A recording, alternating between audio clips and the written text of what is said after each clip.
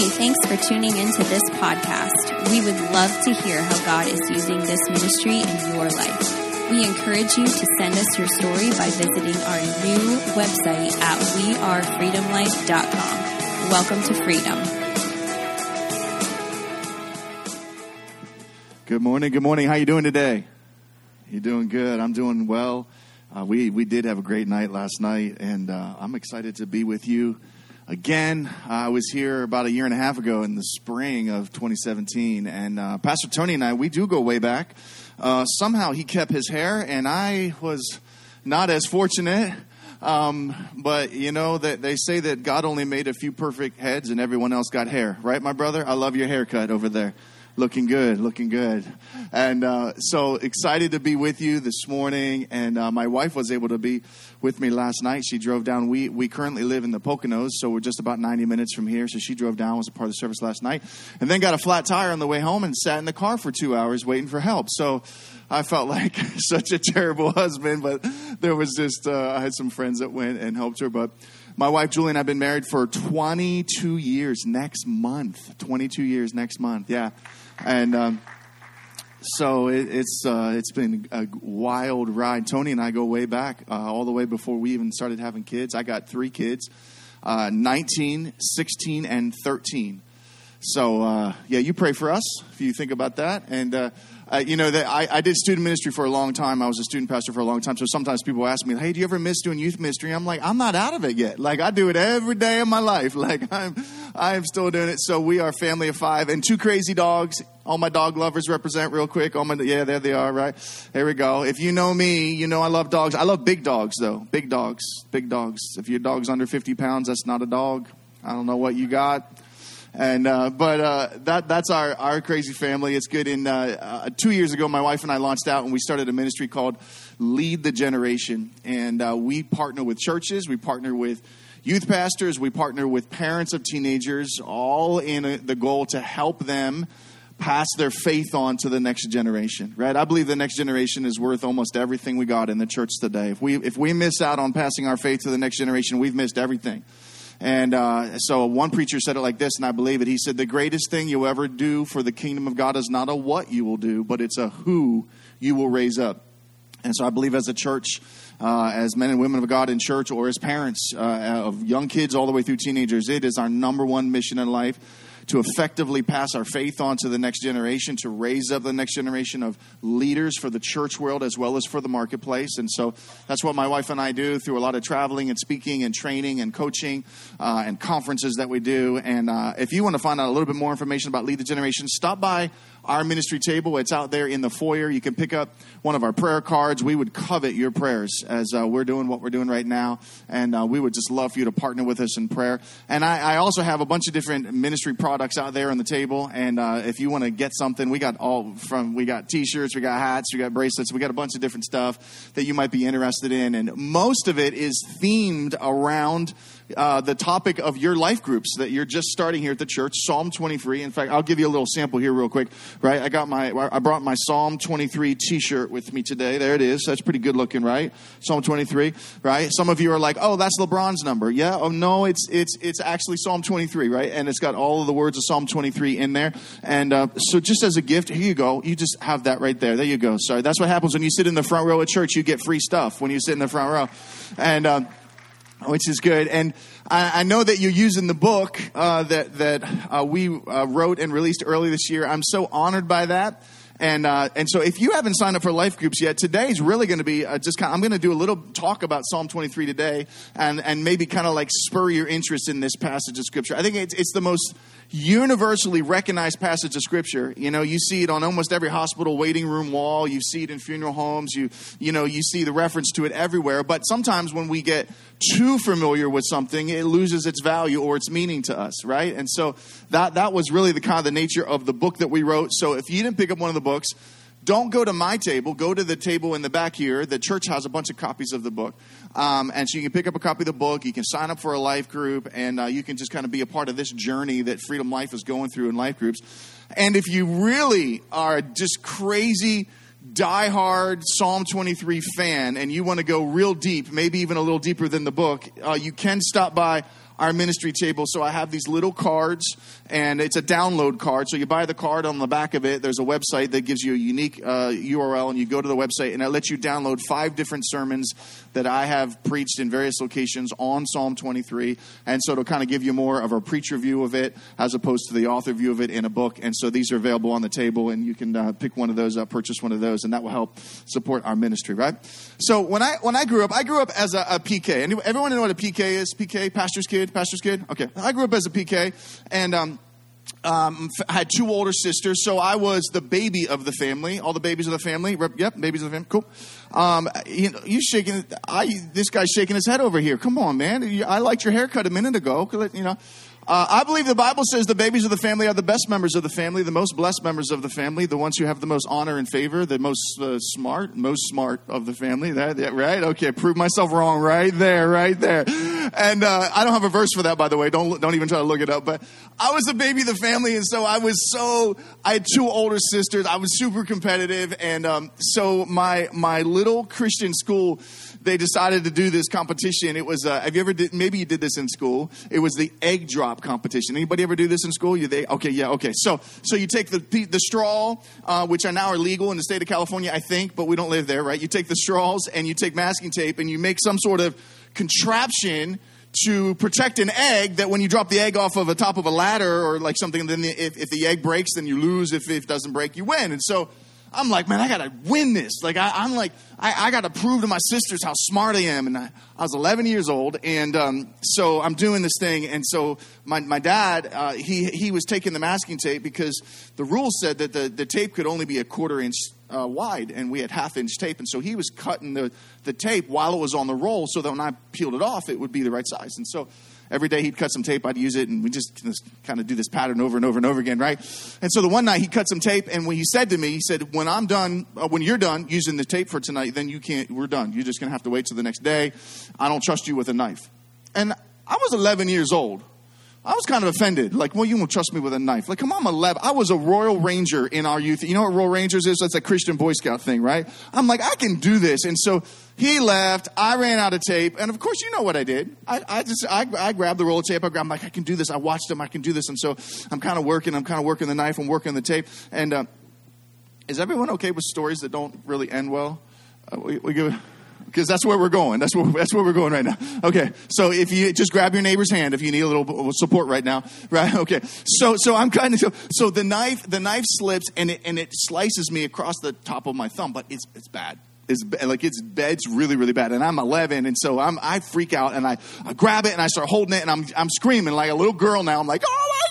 And I'm in the basement of my house and I go running upstairs and I'm holding my thumb like this. I'm like, oh my gosh. And my mom is in the kitchen and she's doing some dishes or something. And I'm like, oh my gosh, Mom, I'm so sorry. Mom, I'm so sorry. I'm so sorry. And she's like, what?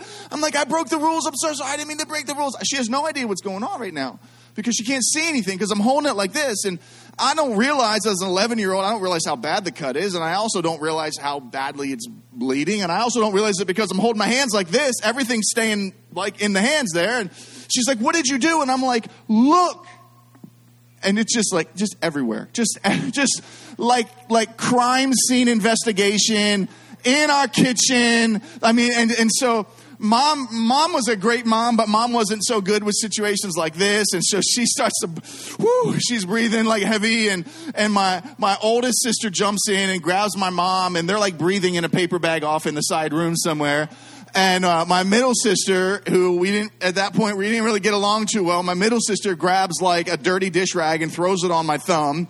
It's just probably why I'm weird to this day. I don't know. And I'm sitting in the corner of the kitchen and I got this thing all wrapped up and I'm crying and screaming. And remember I said I was a PK. And so when you're a pastor's kid, like, Pastor, we're just kind of weird. Like, we just are. I'm sorry. Don't nod your head. Yes. Just, okay. Oh, that's why. Okay. You can, we are. We're kind of weird.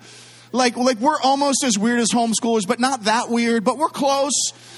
No offense. I used to homeschool my kids. Okay. And so, but like, this is what I'm saying. Instead of like a normal kid who would just yell and scream, this is what I'm yelling to my sister. Read Psalm 23. Read Psalm 23. Read. And it's like, I thought I was going to die, man. I'm just like, life is almost over. And I knew as the PK that you read Psalm 23 at the funeral, and I'm just thinking, I need to hear it before it's over. And so she's like scrambling through the Bible trying to find it. I start yelling at her, why don't you have it memorized? Because I'm thinking, like, you're a PK, right? And I'm a mess. And I looked at it at one point, it freaked me out. I saw way too much of me that I ever wanted to see. And then at one point, I thought to myself, maybe it's not as bad. And so I decided I would try to bend it. I'm sorry. When you pull a rubber band back too far and it snapped, yeah, that was my tendon. I'm sorry. Okay, we'll move on. So I'm free. So here's how the story ends. I obviously end up, in a hospital and surgery and my dad being with me the whole time. So that's kind of like the first ending of the story. Here's the second ending of the story, right? This one's even better. So like 10 years later, I'm in college now. I met my wife, Julie, in college. We both went to Valley Forge Christian College, now the University of Valley Forge, and it is our senior year in college. And we had just started dating, and so I'm sitting there one night. We're sitting in like one of the co-ed lounges at school, and I'm sitting there, and I'm holding her hand. I'm holding her left hand, and I'm just kind of holding her hand, and so I look, and she's got this really crazy scar on the top of her left thumb, and I'm like, oh, and then this is what I'm thinking. I'm like, oh, that's kind of weird, because I'm thinking I got a scar on my left thumb, And so I'm like, I said to her, I'm like, Julie, I said, how you got like that really weird scar on your thumb? She's like, I'm like, where's that from? And she said, I never told you the story. I'm like, what story? She's like, I cut my thumb really bad once. I'm like, really? And I'm like, and she's like, yeah, it was terrible. I'm like, tell me more. Right? And so she tells me this whole story, right? And this is what I'm thinking. Is she almost the exact same thing happened to her, right? This is what I'm thinking, because I'm thinking like she got a scar in her thumb, I got a scar in my thumb. I'm thinking soulmate. I'm like God's like bringing this. If you're single and in the room today and you're dating someone and you got matching scars, it might be a sign. I'm not saying base like your marriage on that, but like it might be, like God might be bringing it together, right? But since I was 11, like I just had like this thing with Psalm 23. And all throughout my life, I've just been drawn back to it, probably the same way that many of you have been, where when you were first introduced to this passage of Scripture, and whatever the context or the story was, hopefully it wasn't as graphic as mine, but, in whatever context you were introduced to it, it's kind of like, it grips you in a certain way. And so as a kid, Psalm 23, and then as I was going through college and trying to figure out what I was going to do with my life, I was coming back to Psalm 23. And then, when my wife and I were having kids, in between our second and third child, my wife had a miscarriage. Psalm 23, just coming back in that season of grieving that we went through many years ago. And then years ago, about 3 or so years ago, we started making a transition from the church where we were doing ministry to what we're doing now. And it was Psalm 20, just coming back over and over and over again. So let's do this morning, right? Grab your Bible or grab your phone and open it up to Psalm 23. And I know you're going to be studying this together as a life group, and I think life groups probably just started last week, right? And as Pastor Tony mentioned, it's not too late for you to jump on board. If you didn't sign up for one, you go to the table in the back of the auditorium, the sanctuary here, and sign up for a group that works best for you, for your location and for the time that you're available. Maybe you pick up a copy of the book. If you like the Kindle version, you can get that on Amazon. And let's just talk for a couple minutes Psalm 23. Can we do that together? All right, everyone look at your neighbor, say neighbor. Neighbor, come on, say neighbor. You look good today. Yeah. Psalm 23. Let me read it for you. I'm sure that most of you already kind of know it, but if you don't know it, that's okay. You're gonna get a good overview of it today. So here's what it says. The Lord is my shepherd, verse 1. I shall not be in want. He makes me lie down in green pastures. He leads me beside quiet waters. He restores my soul. He guides me in paths of righteousness for his name's sake.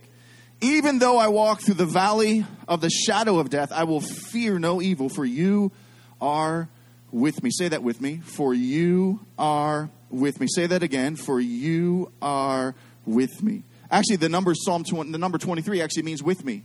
If you go into like the Bible numerology of what different numbers mean, the number Psalm 23 actually means with me. It's kind of interesting. We talk about it a little bit in the book. I know you thought it meant LeBron James, the greatest player of all time. I know that you thought it meant that. All you Michael Jordan fans are mad at me right now. It's okay. Well, we can still be friends, right? But it actually means with me. Now let's read on here. He says, your rod and your staff, they comfort me. Verse 5, you prepare a table before me in the presence of my enemies. You anoint my head with oil. My cup overflows. Surely goodness and love, or maybe your translation says goodness and mercy, will follow me all the days of my life. And say this last part with me. And I will dwell in the house of the Lord forever. Yeah. Psalm 23. We know that David wrote it. We know that David, when he was a teenager, when he was a little like 14, 13, 12-year-old, he was actually a shepherd. He was the baby of the family, right? There it is again. I'm telling you, the Bible says a lot about the babies of the family. He was the baby of the family, and we know that David wrote it. I would suggest to you that of the 116 words in Psalm 23, depending on what translation you're reading it from, of the 116 words, of the 6 verses in Psalm 23, the most important 2 words of the entire psalm are the first 2 words. The Lord. Say it with me. The Lord. See, David here is making a declaration. He wants everybody to know who his shepherd is. Everybody has a shepherd. You have a shepherd. I got a shepherd. Everyone's got a shepherd. David had a shepherd. David said, I want everyone to know that the Lord is my shepherd. The Lord, not just a title, but a name. The name of God himself. Translated from Hebrew, the word Yahweh, into English, the word Lord, used over 5,000 times in the Old Testament. Almost every time in the Old Testament you see the word Lord, it's God's personal name that he gave to his people and to you and I. And he said, I am the Lord, or I am Yahweh. So David's basically saying, listen, I'm on a first name basis with the God of the universe. It's not just a title. It's not just a deity. It's not just someone out there that I've heard about or that I've read about or that I heard a song about or sang a song about. It's the Lord. It's God, and I have the personal name. You and I are on a first name basis with God himself. Did you know that? God says you don't have to refer to me as a title. You can refer to me as Yahweh, my personal name. David says, I want everyone to know that Yahweh is my shepherd. Now, this is interesting, actually, because David used to always be in the position of being a shepherd, right? He was the shepherd in their sheep. But David basically said, I want everyone to know that the Lord is my shepherd. So David is taking the position of what? Not the shepherd, but the sheep. Yeah. And when he says it, especially if you get into like the depth of the Hebrew in the name Yahweh, when David says, the Lord is my shepherd, he's kind of bragging about it. He's kind of saying, listen, I want everyone to know who my shepherd is. A couple years ago, I had a dream, right? I grew up my whole life playing basketball, junior high, high school, college, right? So loved the sport, coached the sport many years for my son during his teenage years. And so I had this dream, and in my dream, someone had given me courtside tickets to watch LeBron James, right? Now, it was just a dream, but I'm hoping, Tony, one day someone's going to actually be a prophetic dream, right? I'm hoping someone's going to do that for me, right? So someone had given me courtside tickets, and there I am in my dream, and I'm watching, I'm like, there he is. Like, wow, this is amazing. And I recognize that someone on the other team is someone that I know. Again, this is just a dream. But it's this kid named Justin, and Justin was a kid in our youth ministry, and Justin was a cool kid, but he couldn't play basketball. He was actually totally non-athletic. You know what I'm saying? You know the kind of people, like really nice person, not coordinated, can't walk and chew gum at the same time type person, right? Okay. So Justin's out there, and he's playing NBA basketball for the other team. I got mad, and I'm thinking to myself, are you kidding me? I'm like, if he can make the NBA, then why am I not in the NBA? And as dreams go, all of a sudden, I'm now playing, and I'm like, this is awesome, but I'm not on Justin's team. You know whose team I'm on? I'm on LeBron's team. Because it's my dream. So if it's going to be my dream, I'm going to put myself on whatever team I want to be on. And I'm on LeBron's team. And so now I'm out there playing, and LeBron passed me the ball. You know what I did with the ball? I passed it right back to him. Because I'm thinking any smart player would know, pass the ball to LeBron. And that's what I did. But I didn't care. Because all that mattered to me was I'm on LeBron's team. You know, I'm waving at cameras. Look at me, Mom. Look at him, Mom. And in my mind, LeBron he wasn't my teammate. He was the teammate and the captain and the assistant coach and the general manager and the owner of the stadium and the commissioner of the NBA. He was everything. That's the same spirit in which David is talking when he says, I want everyone to know the Lord is my shepherd. And because the Lord is my shepherd, I've got it so good in my life. He finishes it out and he says this, I shall not be in want. He's basically saying, I have experienced a level of utter contentment that no one could ever experience unless you've chosen the Lord to be your shepherd. So here's the question. Who's your shepherd? Everybody's got a shepherd. Who's your shepherd? David wanted everyone to know that the Lord was his shepherd. Who's your shepherd? Is it the Lord? Is it your job? Is it your paycheck? Is it your position or the promotion that you're trying to get? Is it a relationship? For some of you, your shepherd is your feelings. It's your emotion. For some of you, your shepherd is your anger. You've been so mad about what happened in your past, you couldn't even spend a day without being mad about something. In fact, if you forgot what you were mad about, you'd find something else to be mad about because you're just used to always being mad about something. See, everybody's got a shepherd. For some people, your shepherd it's your phone, right? It's the screen that you stare at every day of your life. For some people, your shepherd, is your activities or your entertainment or the newest Netflix binge. Everybody has a shepherd. David said, listen, I want everyone to know, I want to serve notice to everyone out there. The Lord is my shepherd, Yahweh, the one who is and is to come. He's my shepherd. And because he's my shepherd, I'm good. Whatever life throws at me, I'm good. Let me translate that for you real quick. David's basically saying this. He's saying, until you want Jesus more than what you want Jesus to do for you, you'll never really understand who Jesus is. David's basically saying, listen, until Jesus is all that you need, no person, place, or thing will ever satisfy you. You've got to basically say, you know what, Jesus is my shepherd. Now, see, here's a lot of confusion about Psalm 23, because at this point when David is writing this, most people think that because David grew up as a shepherd, that probably he was like, he wrote this when he was a teenager. So he's like a little kid, and he's out there. He's like getting ready for fine arts, right? And he's like, I'm going to do songwriting category this year, and I'm going to write a song about being sheep or being a shepherd. And he writes the song, and he's like, whoa, this is amazing. Like, this is going to blow Taylor Swift's royalty rates out of the water right now. Like, this is incredible. But scholars will tell you that David didn't write Psalm 23 when he was a teenager. And then some people have come along, and they suggested that David wrote it when he was a king. And so David is like living palace life. I mean, he is rolling. He's got servants. He's got people bringing him food. Snap his fingers. There's everything he needs. But then scholars will come along and say, no. David didn't write Psalm 23 when he was at the zenith of his reign as a king.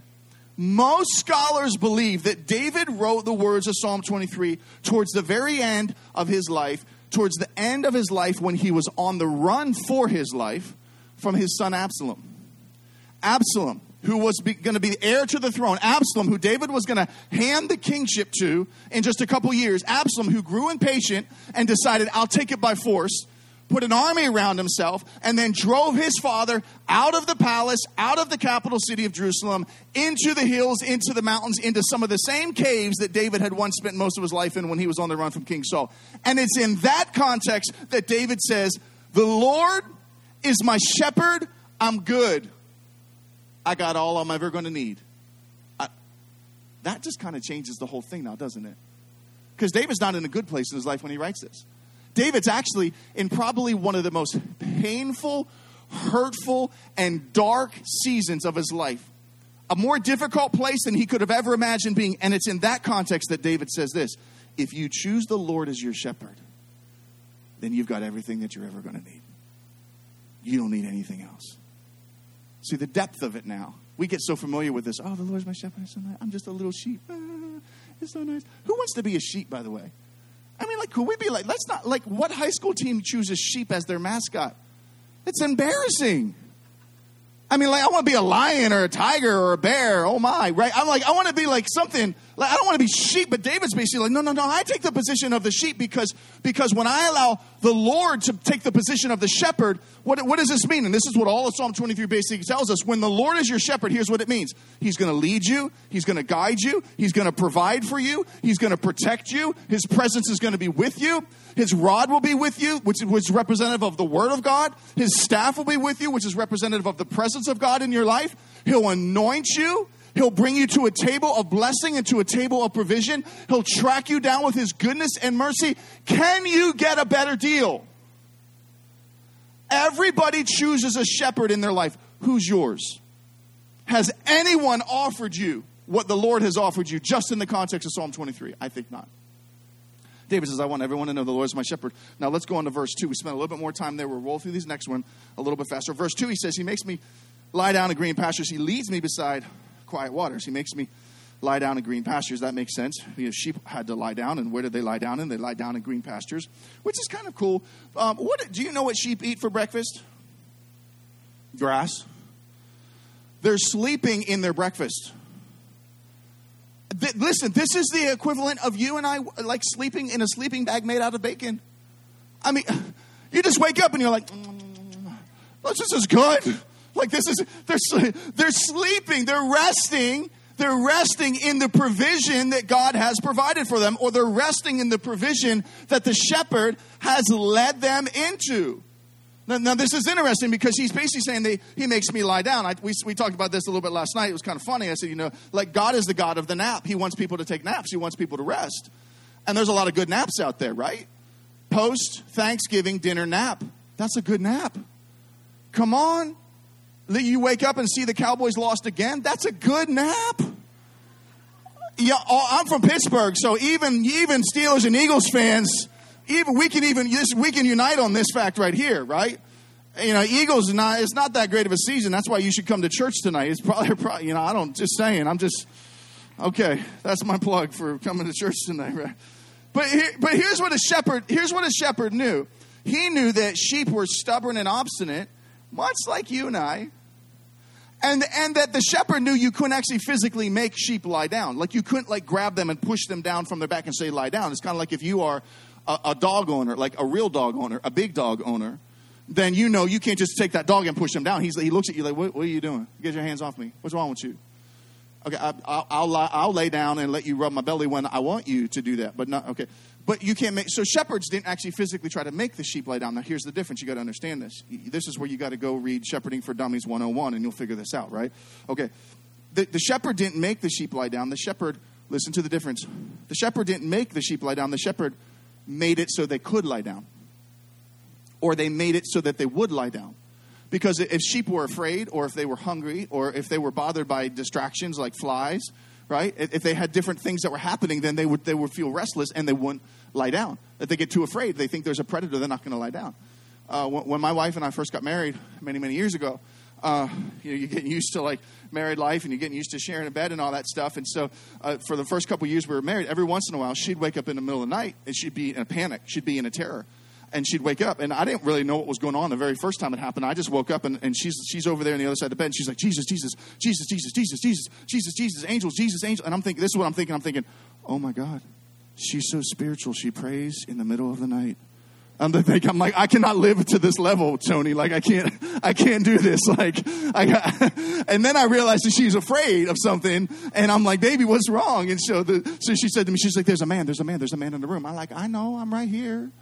And she's like, no, there's another man. And I'm like, why is there another man in our room, baby? Like, this is marriage. That's not the way it's supposed to work. And I'm so confused. But then I finally, when I woke up, I finally realized she thinks there's a man in our house somewhere, and she's afraid. And so I now need to be the man, and I need to get up and do something about this. And now I'm afraid. So I grabbed the sheets and put them over my head. I'm like, Jesus, Jesus, Jesus, Jesus, Jesus. Because I'm thinking it worked for her. Like, I'm just going to let's try this thing out, right? But see, you know what it's like when you're afraid and you can't rest. Like, you hear some weird noise in your house in the middle of the night, and then you just realize it was the dishwasher going on or something. You're freaking out. Like, you're ready to call 911, and it was just your ice machine in your refrigerator making noise, right? But this is the sheep. If they're afraid, they can't rest. If they're hungry, they can't rest. If they're irritated with one another, they can't rest. If they're distracted by all the flies in the mountain air, they can't rest. And this is what the shepherd does. The shepherd makes it so that they can rest. The shepherd deals with the circumstances in such a way that the sheep are basically like, okay, I can finally rest. And what a good shepherd would do is once he got the sheep all kind of settled down, and they're kind of all settled down, a good shepherd, he would seat himself or position himself up on a higher level, higher elevation, so he could overlook the flock of sheep. And he'd kind of rest, but he would kind of be attentive too all night long. And then in the middle of the night, if he sensed restlessness in the sheep, and he heard them starting to make noise or starting to get restless, he realized maybe there's a predator coming, or maybe there's some drama going on with the sheep. And so what a good shepherd would do is he would quietly get up from his perch, and he would begin to quietly walk through the herd of sheep. And just his mere presence And just his scent as a shepherd would make the sheep go, oh, the shepherd's here. It's okay. We can rest. You know what David's really talking about here, especially when you understand the context of what David's going through in his life right now, because he's on the run for his life from Absalom. He's dealing with immense hurt and pain. What David's really talking about here is not really rest as much as he's talking about peace. He's talking about you and I being at a place in our life where we're so content in the care of our shepherd, of Jesus Christ as the shepherd, that no matter what we're facing, and no matter what circumstances are going on, no matter what fear or distraction or torment or pain we're experiencing, whenever the shepherd shows up, we're like, oh, Jesus got me. I'm good. And see, we confuse it in our culture today. We think that peace is the absence of problems in our life. Peace is not the absence of your problems. Peace is the presence of your shepherd. Peace is the presence of your Savior. Peace is the presence of the one who calls himself Lord, who calls himself Yahweh, who allowed himself to be put on a first-name basis with you and I, so that no matter what you're facing in life, no matter what dark season you're in, no matter what discouragement you're facing, no matter what is happening in your life that's causing fear or panic or stress or keeping you awake at night, you can rest in the fact that you've made a decision to call the Lord, Yahweh, Jesus Christ, your shepherd. You've made a choice to say, you know what? I'm good. I can go ahead and rest in this moment and go ahead and enjoy the peace and go ahead and enjoy the contentment of having all of my needs met because I know who I filled the blank in with. The Lord was my shepherd. You got to fill in the blank. You got to fill in the blank today. If you're sitting here in the room today, you're sitting here in church today, you're watching online today, and you've not made a decision to say, I want Jesus to be my shepherd, you've got to fill in the blank, because if you don't, someone else will, or something else will. And then you'll find yourself constantly saying, I need more, I need more, I need more. This is what David's talking about when he goes on and he says this. He says, he makes me lie down in green pastures. He leads me beside quiet waters. The shepherd wanted to lead the sheep to the right water source, because the shepherd knew that sheep needed so much water that they would just drink any old toxic, dirty, disease-filled water that they would find, which is the same thing that you and I do. Whatever I need to do to satisfy myself, whatever I got to watch on TV, whatever I got to drink, wherever I got to go, whoever I got to hang out with, whatever I can do to try to satisfy my inner longing or the craving of my soul or emotions, that's what I'll do, even if it's polluted water source. And Jesus is teaching us something here through the writing of David, in that sheep would always just find themselves attracted to whatever they thought they needed, and the shepherd would protect them. The shepherd would step in and say, no, that's not what you really need. That's not what you really need.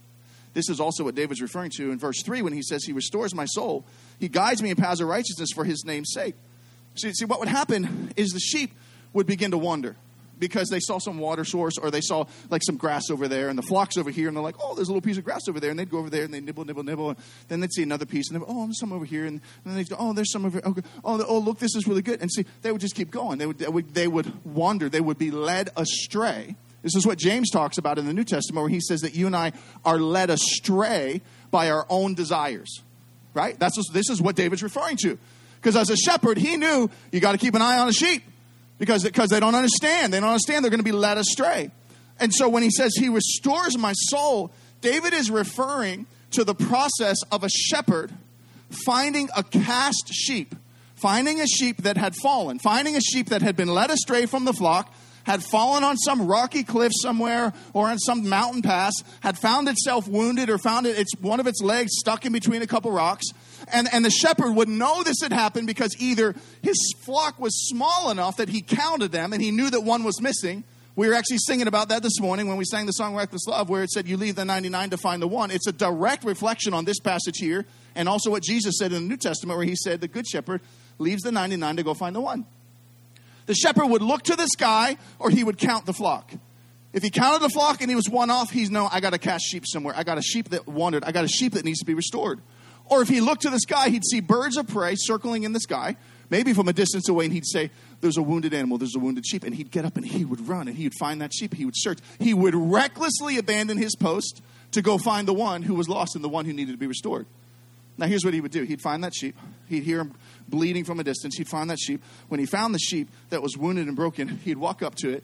And he's kind of mad. He's kind of exhausted because, the sheep was dumb and they should have stayed in the flock. And so the shepherd's upset. And so the shepherd would come along and he'd take his staff and he'd smack that sheep over the head a couple times. And he'd yell at it and call it a few choice words. And he'd kick it and say, get up and follow me. Let's go. Actually, that's not what he did at all. I'm sorry. I was thinking about a dog I used to own a long time ago. I got confused. No. He'd actually bend down beside the sheep, and he would release its hoof from the rocks, and he'd pick the sheep up, and if the sheep couldn't stand on its own, he would straddle the sheep in between its legs to balance the sheep, and he would massage all of its legs and let the blood start to flow again. And if the sheep was too wounded to walk, he'd pick it up and he'd carry it over his shoulder. This is what David is saying when he says, he restores my soul. Translation. Your ability to wander will never outpace God's ability to pursue you.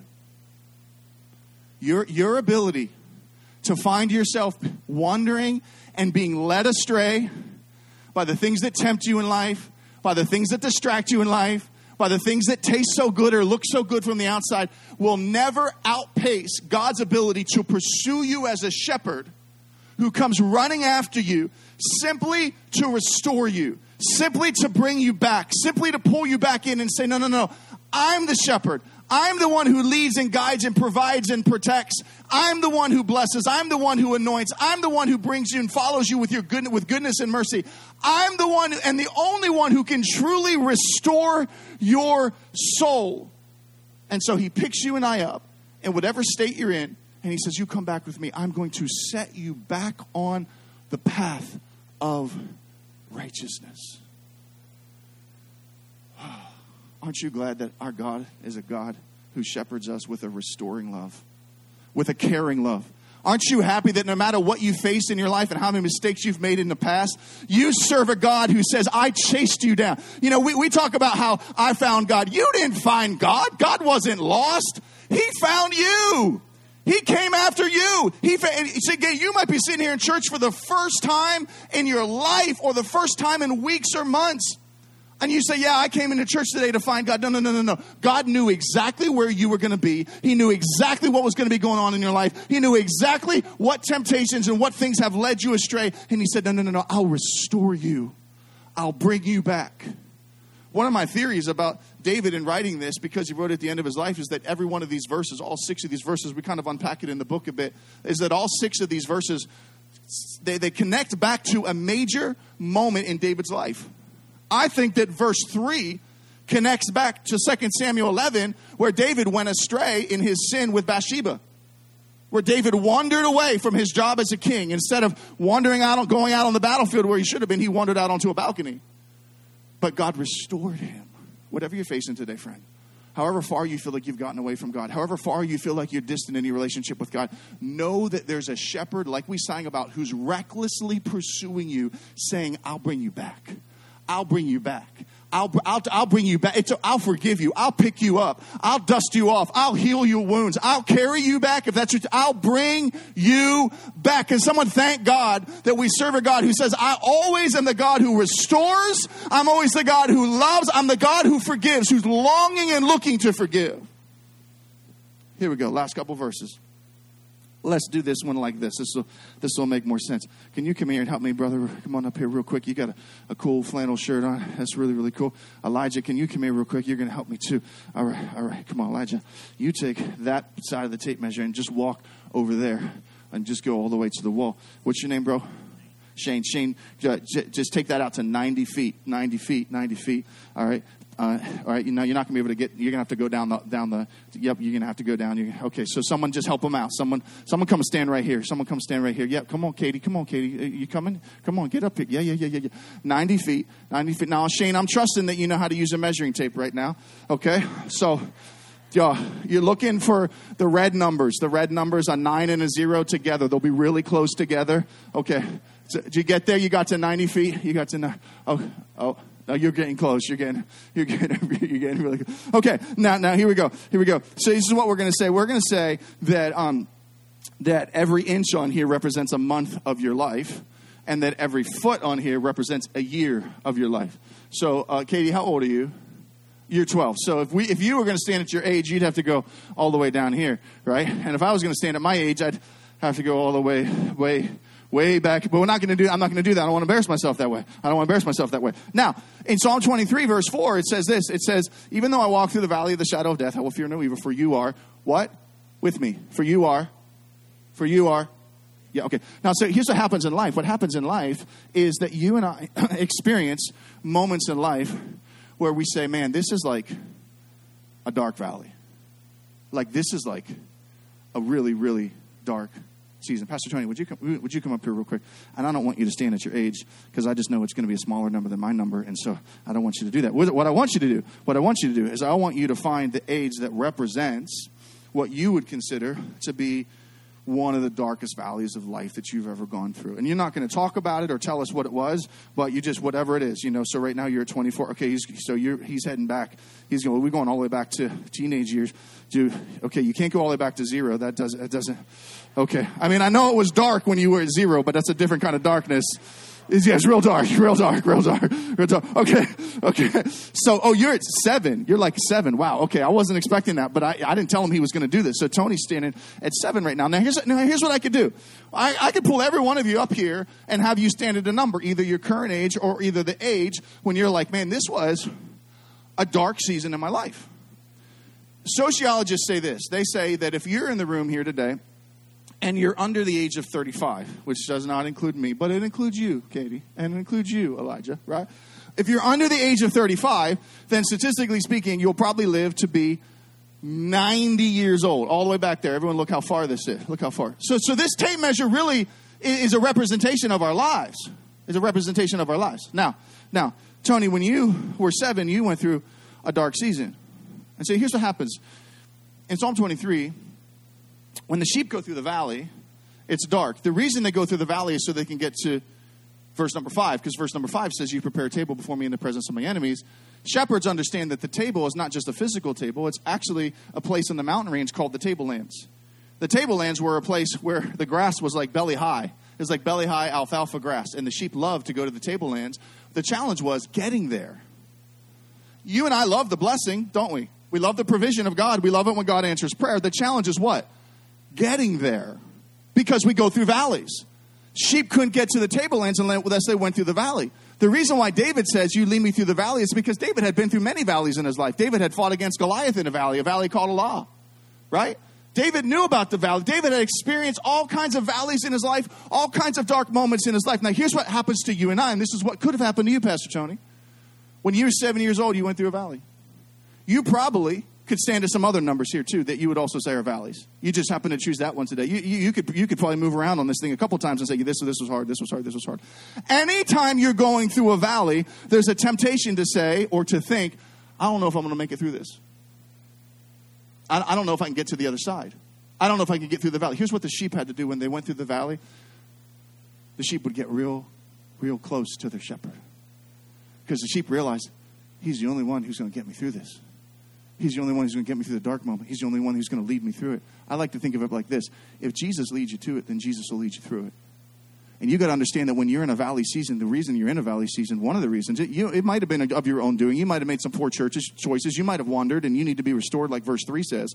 But sometimes you go through a valley simply because your shepherd led you through a valley, or led you through a giant, or a dark place, or led you to face a giant like he did David.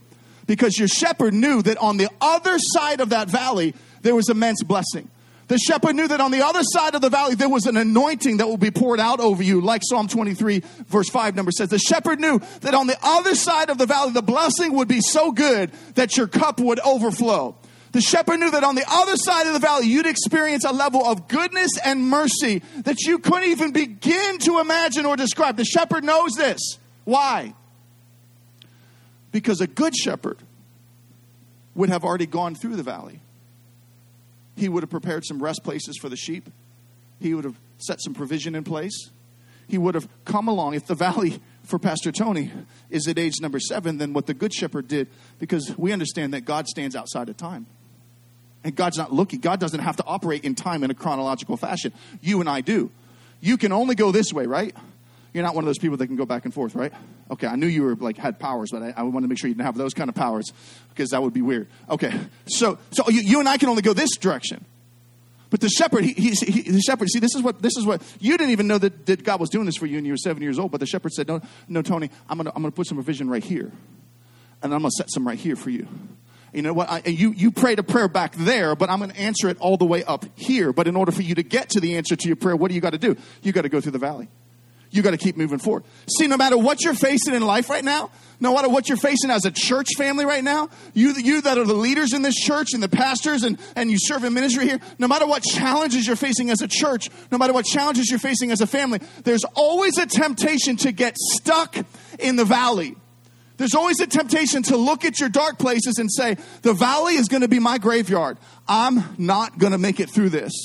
But if you approach your valley with the same sort of courage and the same sort of faith that David did, especially when he fought against Goliath in 1 Samuel 17, then here's what you realize. The valley is not going to be my graveyard. The valley is just going to be my battlefield. The valley is going to be the place where I square off with my greatest giants in life. The valley is going to be the place where I experience my biggest victories in life. The valley is going to be the place that propels me to the table of blessing that God wants to provide for me. Pastor Tony, if you had gotten stuck in the valley at 7 years old, this church wouldn't exist today. Aren't you glad that you had a pastor who didn't get stuck in the valley as a child? Aren't you thankful? Aren't you? Listen. But this illustration is not just to encourage your pastor's heart. This illustration is to encourage your heart. Because some of you sit in the room today and you're like, I'm stuck in the valley. I'm so full of hurt right now. My life feels so dark right now. I'm feeling lonely right now. I'm feeling buried in my valley right now. I came today to tell you that you are not buried in your valley. You're simply planted in your valley. Burial is death. Burial is finality. Burial is no hope. Planted is expectation. Planted is coming back. Planted is not a tomb. It's a garden tomb that resurrecting power brought a Savior out of. You're not buried. You're just planted in the valley. And God says you're coming back. You thought it was a setback. It's actually a setup for greater blessing in your life when you fight your way through the giants that you experience in your valley. Don't give up. Some of you tried to get around it. You try to get a detour around the valley. See, you try to find a way over it. You try to find a way around it. The only way to get through the valley is to go through it. And so for some of you in the room today, that's the word for you today, where God's basically saying to you, no. Your shepherd's with you. I'm going to take you through it. And when you get through it, you're going to experience verse 5 in your life, where there's a table of blessing and provision that you never thought would happen in your life. And there's goodness and mercy that tracks you down and follows you. I love it because the shepherd's not just leading you through the valley, Pastor Tony. The shepherd's also backing you up with some goodness and mercy. He's got some spies in your life that are stalking you down. He's got some goodness in life that are simply chasing you down. And if you'll just slow down enough to follow your shepherd wherever he's leading you at right now, then goodness and mercy catch up with you and you experience the blessing of Psalm 23 as a guide for your life like you've never known before. You got to fill in the blank. Everyone has a shepherd. Who's yours? Every head bowed, every eye closed across this place. Thanks for the measuring tape. You guys can just drop it right where you're at. Just leave it right there. We'll take care of it in a second. Keyboard player, come on up. Play something softly for us. Every head bowed, every eye closed. You're here in the room today. 2 invitations. The first, have you made Jesus your shepherd? Everybody has a shepherd. Who's yours? So you might have even grown up in church, like I did. And so you know, in your mind, you say, well, Jesus is my shepherd. Of course he is. Of course, I've known that. I've known that my whole life. But when you actually assess your life and you assess the way that you live your life, you realize, I've filled in the blank with some other stuff. I put some other sources in there that I tried to pull some life from or some satisfaction from. There's some other things that I've done in life. There's some other things I put in the blank that I tried or I experimented with because I thought it would actually bring me more contentment. Maybe for some of you today, maybe for the very first time ever in your life, maybe for some of you today, it's just a moment of recommitment, but you got to fill in the blank. Now, Jesus says, not just in Psalm 23, but throughout the entirety of the gospel, Jesus says this: I'll be your shepherd. I'll lead you. I'll guide you. I'll provide for you. I'll protect you. I'll be with you in the dark seasons of your life, in the greatest seasons of your life. I provided my word for you, which is symbolic of the word of God. I provided my staff for you, which is symbolic of my presence living inside of you. You don't have to go find the presence of God. The presence of God can live in you as a temple of the Holy Spirit. He says, I'll be with you. I'll provide a table of blessing for you. In the presence of your enemies, you'll know more blessing than what you ever thought you could experience before. I'll give you so much that your cup will overflow. I'll anoint you and empower you to live life in this earth. I'll chase you down with my goodness and mercy. And at the end of your life, I've prepared a place for you to go for all eternity. I ask you one last time, every head bowed, every eye closed. Is there anyone else who's made you a better offer than that? Jesus never promised to make your life perfect. He just promised he'd be with you. Jesus never promised if you pray a simple prayer that he'd make everything go away and all the pain go away. No, he just said, I'll be with you in the darkest moments of your life. There's a man in this room. There's a woman in this room. There's someone watching online right now. You're in one of the darkest seasons of your life, and you just needed to know that your shepherd was with you, and you need to stop filling in the blank with everything else that you've tried to provide comfort or support in your life, and come back to the fact that Jesus is my shepherd.